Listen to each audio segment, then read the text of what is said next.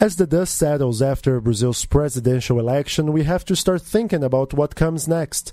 After all, President-elect Jair Bolsonaro will have 4 years to take the Brazilian economy out of its slump and deliver on the promises he has made. Make no mistake, it won't be an easy task. Bolsonaro will take over a divided country, a disgruntled electorate, and will have little room for error. But we already covered his political challenges on our live podcast which aired on Sunday night. If you missed it, you can watch it again on YouTube or listen to our conversation on your favorite podcast player. In this episode, we want to focus on the challenges he will face running the country. Brazil faces a crisis of confidence in the eyes of foreign investors. We are still struggling to recover from our worst recession on record, and the 12.5 million unemployed people are desperate for short-term solutions. Will the former army captain deliver? My name is Gustavo Ribeiro, and this is Explaining Brazil.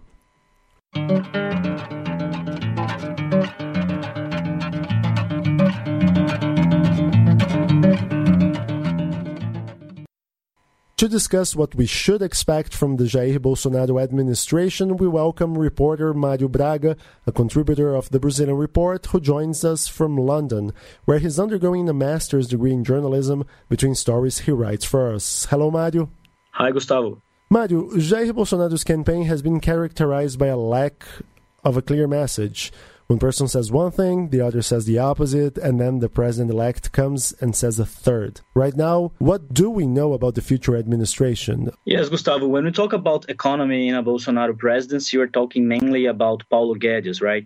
He is a Chicago-trained economist, and the only reason why the market backed Bolsonaro's president bid. There is an aspect, though, that we must pay very close attention, which is the fact that although they won the presidency, the debates have not taken place. So people don't really know what his proposals are in detail when it comes to the economy. And that's why it's a little bit of a leap in the dark, in the sense that, yes, Paulo Guedes has mentioned, for example, a unified tax. But those who support this proposition don't really know, okay, who are going to be affected or how is he going to implement that?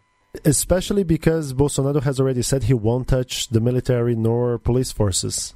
Yes, and when you talk about the pension reform, for instance, that is the big issue for the markets, the military would be an important matter to address when it comes to the pension system. So yes, that's the kind of detail that when they start coming up, we will see the reaction. First time, of course, in stock markets, the dollars, and how Ibovespa will react. But that has a long-term effect on the economy as well. Because if he's not able to implement a robust pension reform, we mean that this trend between the debt and the GDP will keep increasing. And then it means that Brazil will be farther away from regaining investment grade status by credit agencies. So it has a really wide effect of this kind of details that we still don't know, although he's already president-elect. Mário, you have written for us a 5,800 word piece on the state of the Brazilian federal administration and what Jair Bolsonaro will take over on January the 1st. You mentioned the pension reform as a big challenge, but there are a lot of other challenges. What do you think this administration will focus on from the get-go? Because a lot of presidents have what we call a honeymoon period, a time when the opposition is not that fierce, where the president has the benefit of the doubt from voters. And in the case of Jair Bolsonaro, I expect this honeymoon period to be very short, because a lot of people don't recognize him as a legitimate political figure. And we have been in the worst 8-year stretch in economic terms in our history. So what do you think is going to be the top priorities once the new administration comes into office? Okay, so there are a lot of interesting things that you brought up, but certainly the first thing is the pension reform, because that's what the market is expecting. And it's such a priority that we have seen him say something like he's going to talk to Temer to try to approve something in the next 1 month of Congress or something like before even he takes office, because that's how urgent this matter is to the economic agents. And as you said, that also signs how this honeymoon will be short.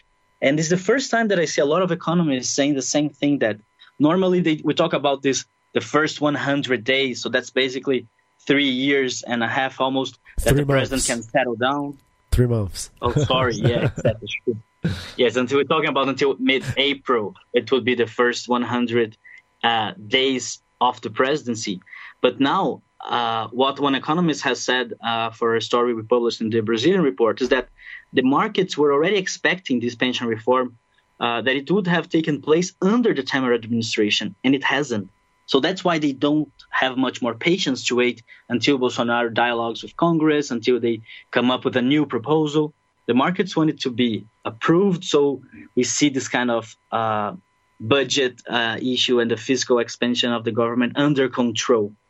And I think that another aspect that you brought up that is also intriguing is Bolsonaro will be the first president-elect under the spending cap that has been approved by Congress. And that means he will have even less room to accommodate all these kind of challenges in fiscal terms. So we have the pension that will be expanding in terms of costs, and he will not be able to expand the budget. So he'll have to defund other areas. And that becomes a problem when talking about, for example, investments, either in infrastructure that would be necessary for the country to become more competitive, or social investments in healthcare or education, which are also important. So I think Bolsonaro is in a really difficult position, and it would be the same as if it was another president, but he'll have to come up with solid answers that convinces not only the agents of the market who are interested in this kind of fiscal discipline, budget control, but also who does not make him lose the support from the population, who are interested as well in other aspects of the real life economy.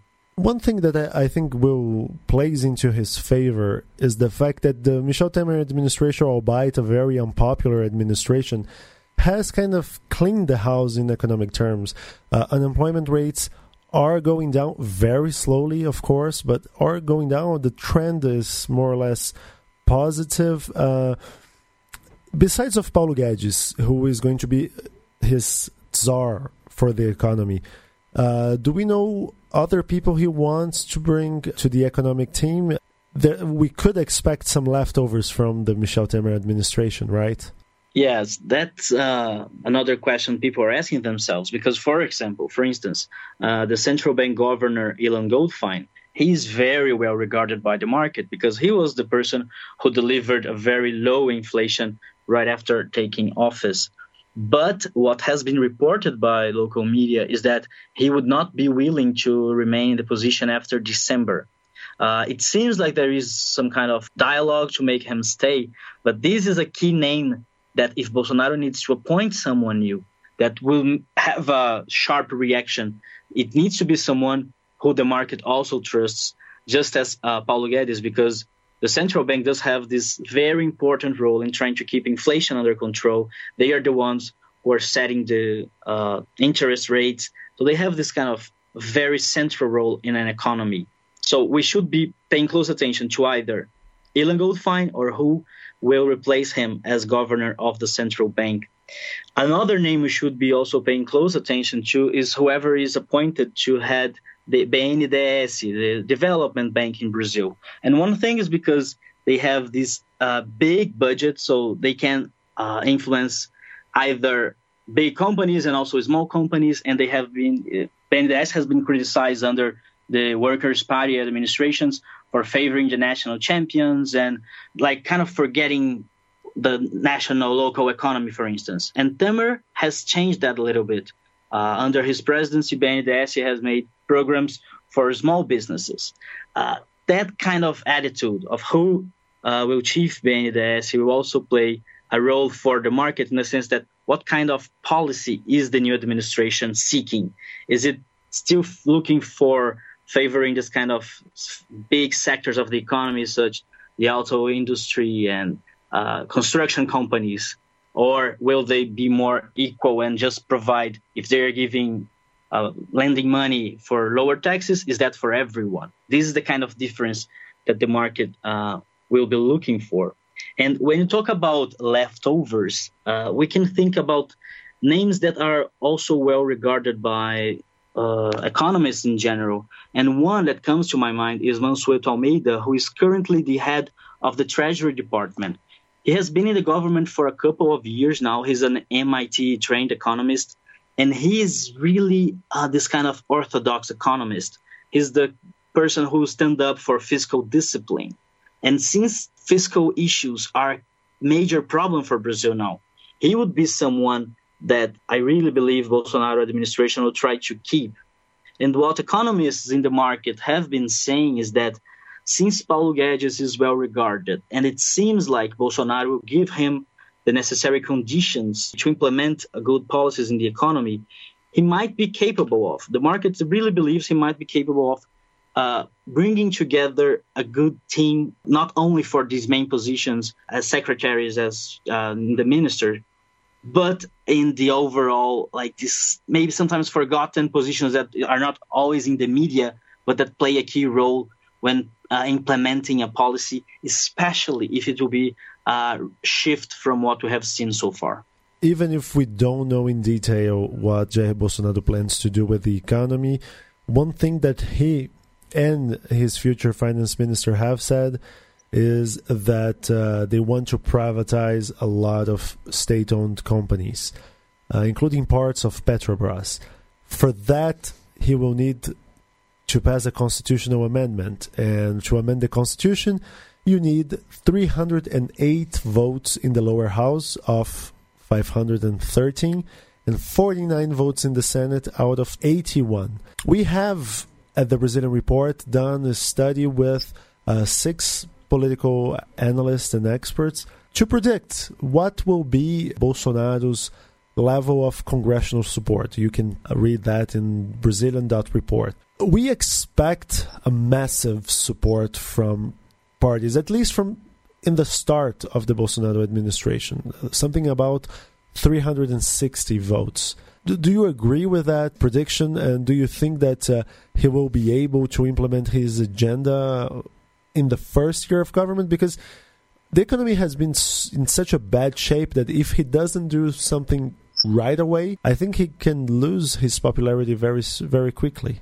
Yes, I saw this chart that you came up with, and it's very interesting because it shows how clearly we have an opposition that, of course, Workers' Party is the largest party in the lower house, but they have some other parties, but the big part of the seats are with Bolsonaro, and it's more a conservative Congress.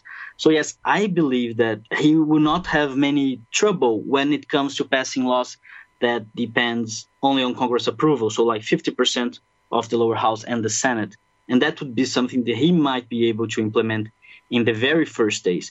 And especially when you need to present results in a short term, this kind of executive orders and negotiating bills that are easy to pass would be a easy solution for the administration to at least show that, yeah, we have something done already. That's different, though, when you talk about the pension reform, for example, that he needs to do that through a constitutional amendment. And for that, he needs 2/3 of both the lower house and the Senate. And for that, he will need to gain more supporters from either parties in the center, or it will be hard to see him being backed by any congressman in the left. That's why the pension reform and what are the details they will present to the Congress will make a difference. And I think that when you talk about how fast he must be, that's what we have been seeing, right? Because in 2017, the Brazilian economy has already left behind the recession. The GDP, the gross domestic product, grew by 1%, which is still a very shy growth, but we're not in recession anymore. But still, unemployment, the data just came out today, is at 12.5%. So that's still very high. So unemployment, that what impacts people the most, it will fall very slowly. And that's true also for whatever measures he implements. It will take a while for people to actually feel if that has a positive effect on their lives. Yeah, and so, one of his proposals is an even more radical labor reform, He has said in the past, well, workers will have to choose between rights and a job, and he will propose the creation of a new attachment between companies and employees that, in his mind, will help people get jobs more easily, but will give them fewer rights, less benefits. Yes, that's the kind of policy that we see businessmen cheering up for, right? They can just make these deals directly with their employees, and if they don't have the unions in the game, that makes really easy for them to propose, I don't know, pay less, or when in Brazil we have this very strong labor rights when it comes to an extra wage by the end of the year or paid leave. So what we may see, and this is already true when you look for the data about employment in Brazil, is that the numbers of employment may get better. We'll see more people working. The number of people unemployed will fall. But that doesn't mean that people are making more money. On the contrary, what we have in Brazil now is that we have more people either self-employed, like working on their own, or they are working less hours than they wanted, than people who are actually employed under the labor law, the CLT, right? So this is tricky because although he will have statistics in his favor to show that things are getting better, people may not feel that their lives are getting better. And again, there we come to how will that be played in terms of popular support, and how will he carry this through 4 years of presidency? Just an additional information, because yes, a lot of people are underemployed in Brazil, and that those numbers are even worse in racial minorities, especially black workers, and even worse among black women workers.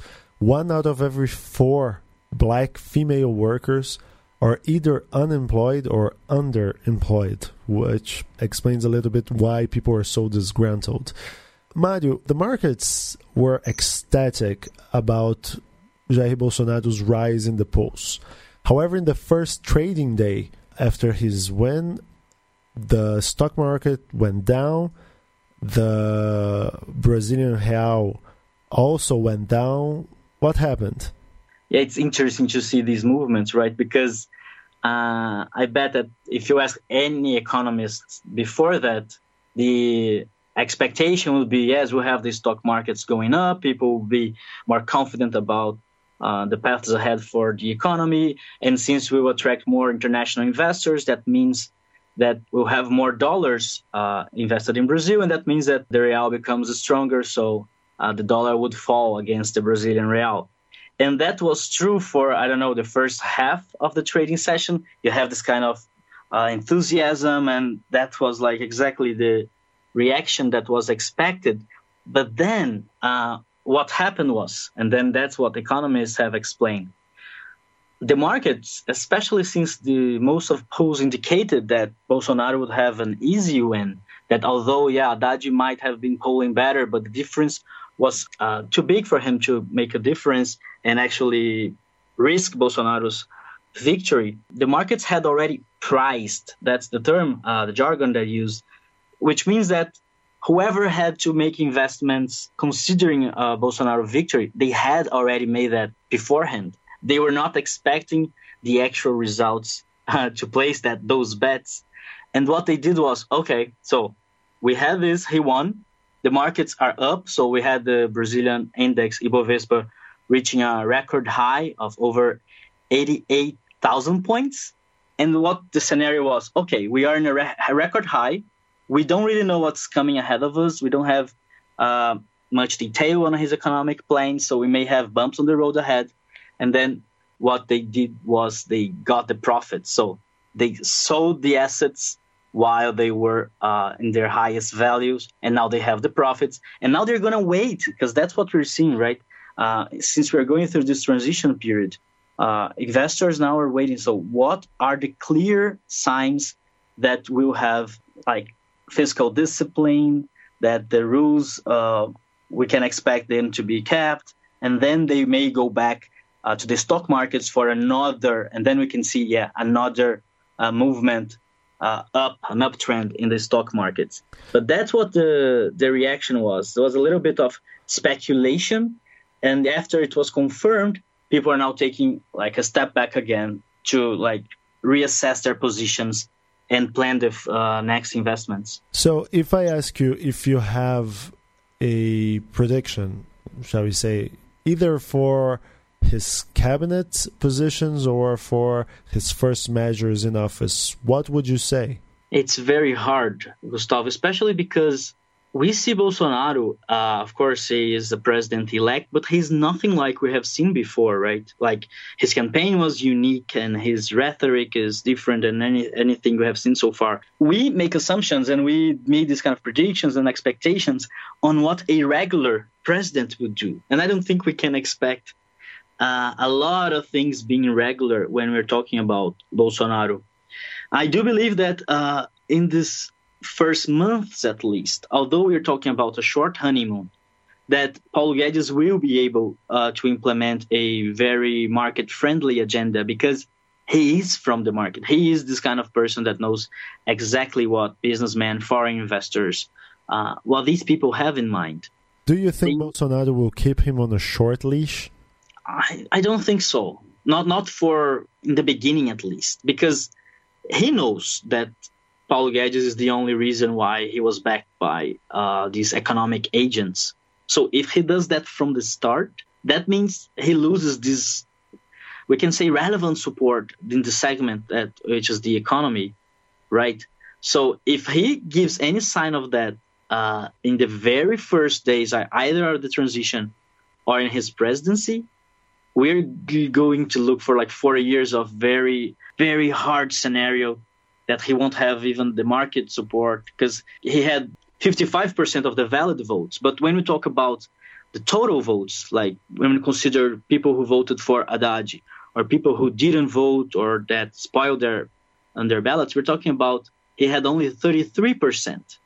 So we can expect a lot of social demonstrations and this kind of strong opposition, especially due to his anti-democratic rhetoric that now he's softening, now that he's saying that, of course, we are pro-democracy, of course, we won't represent a risk.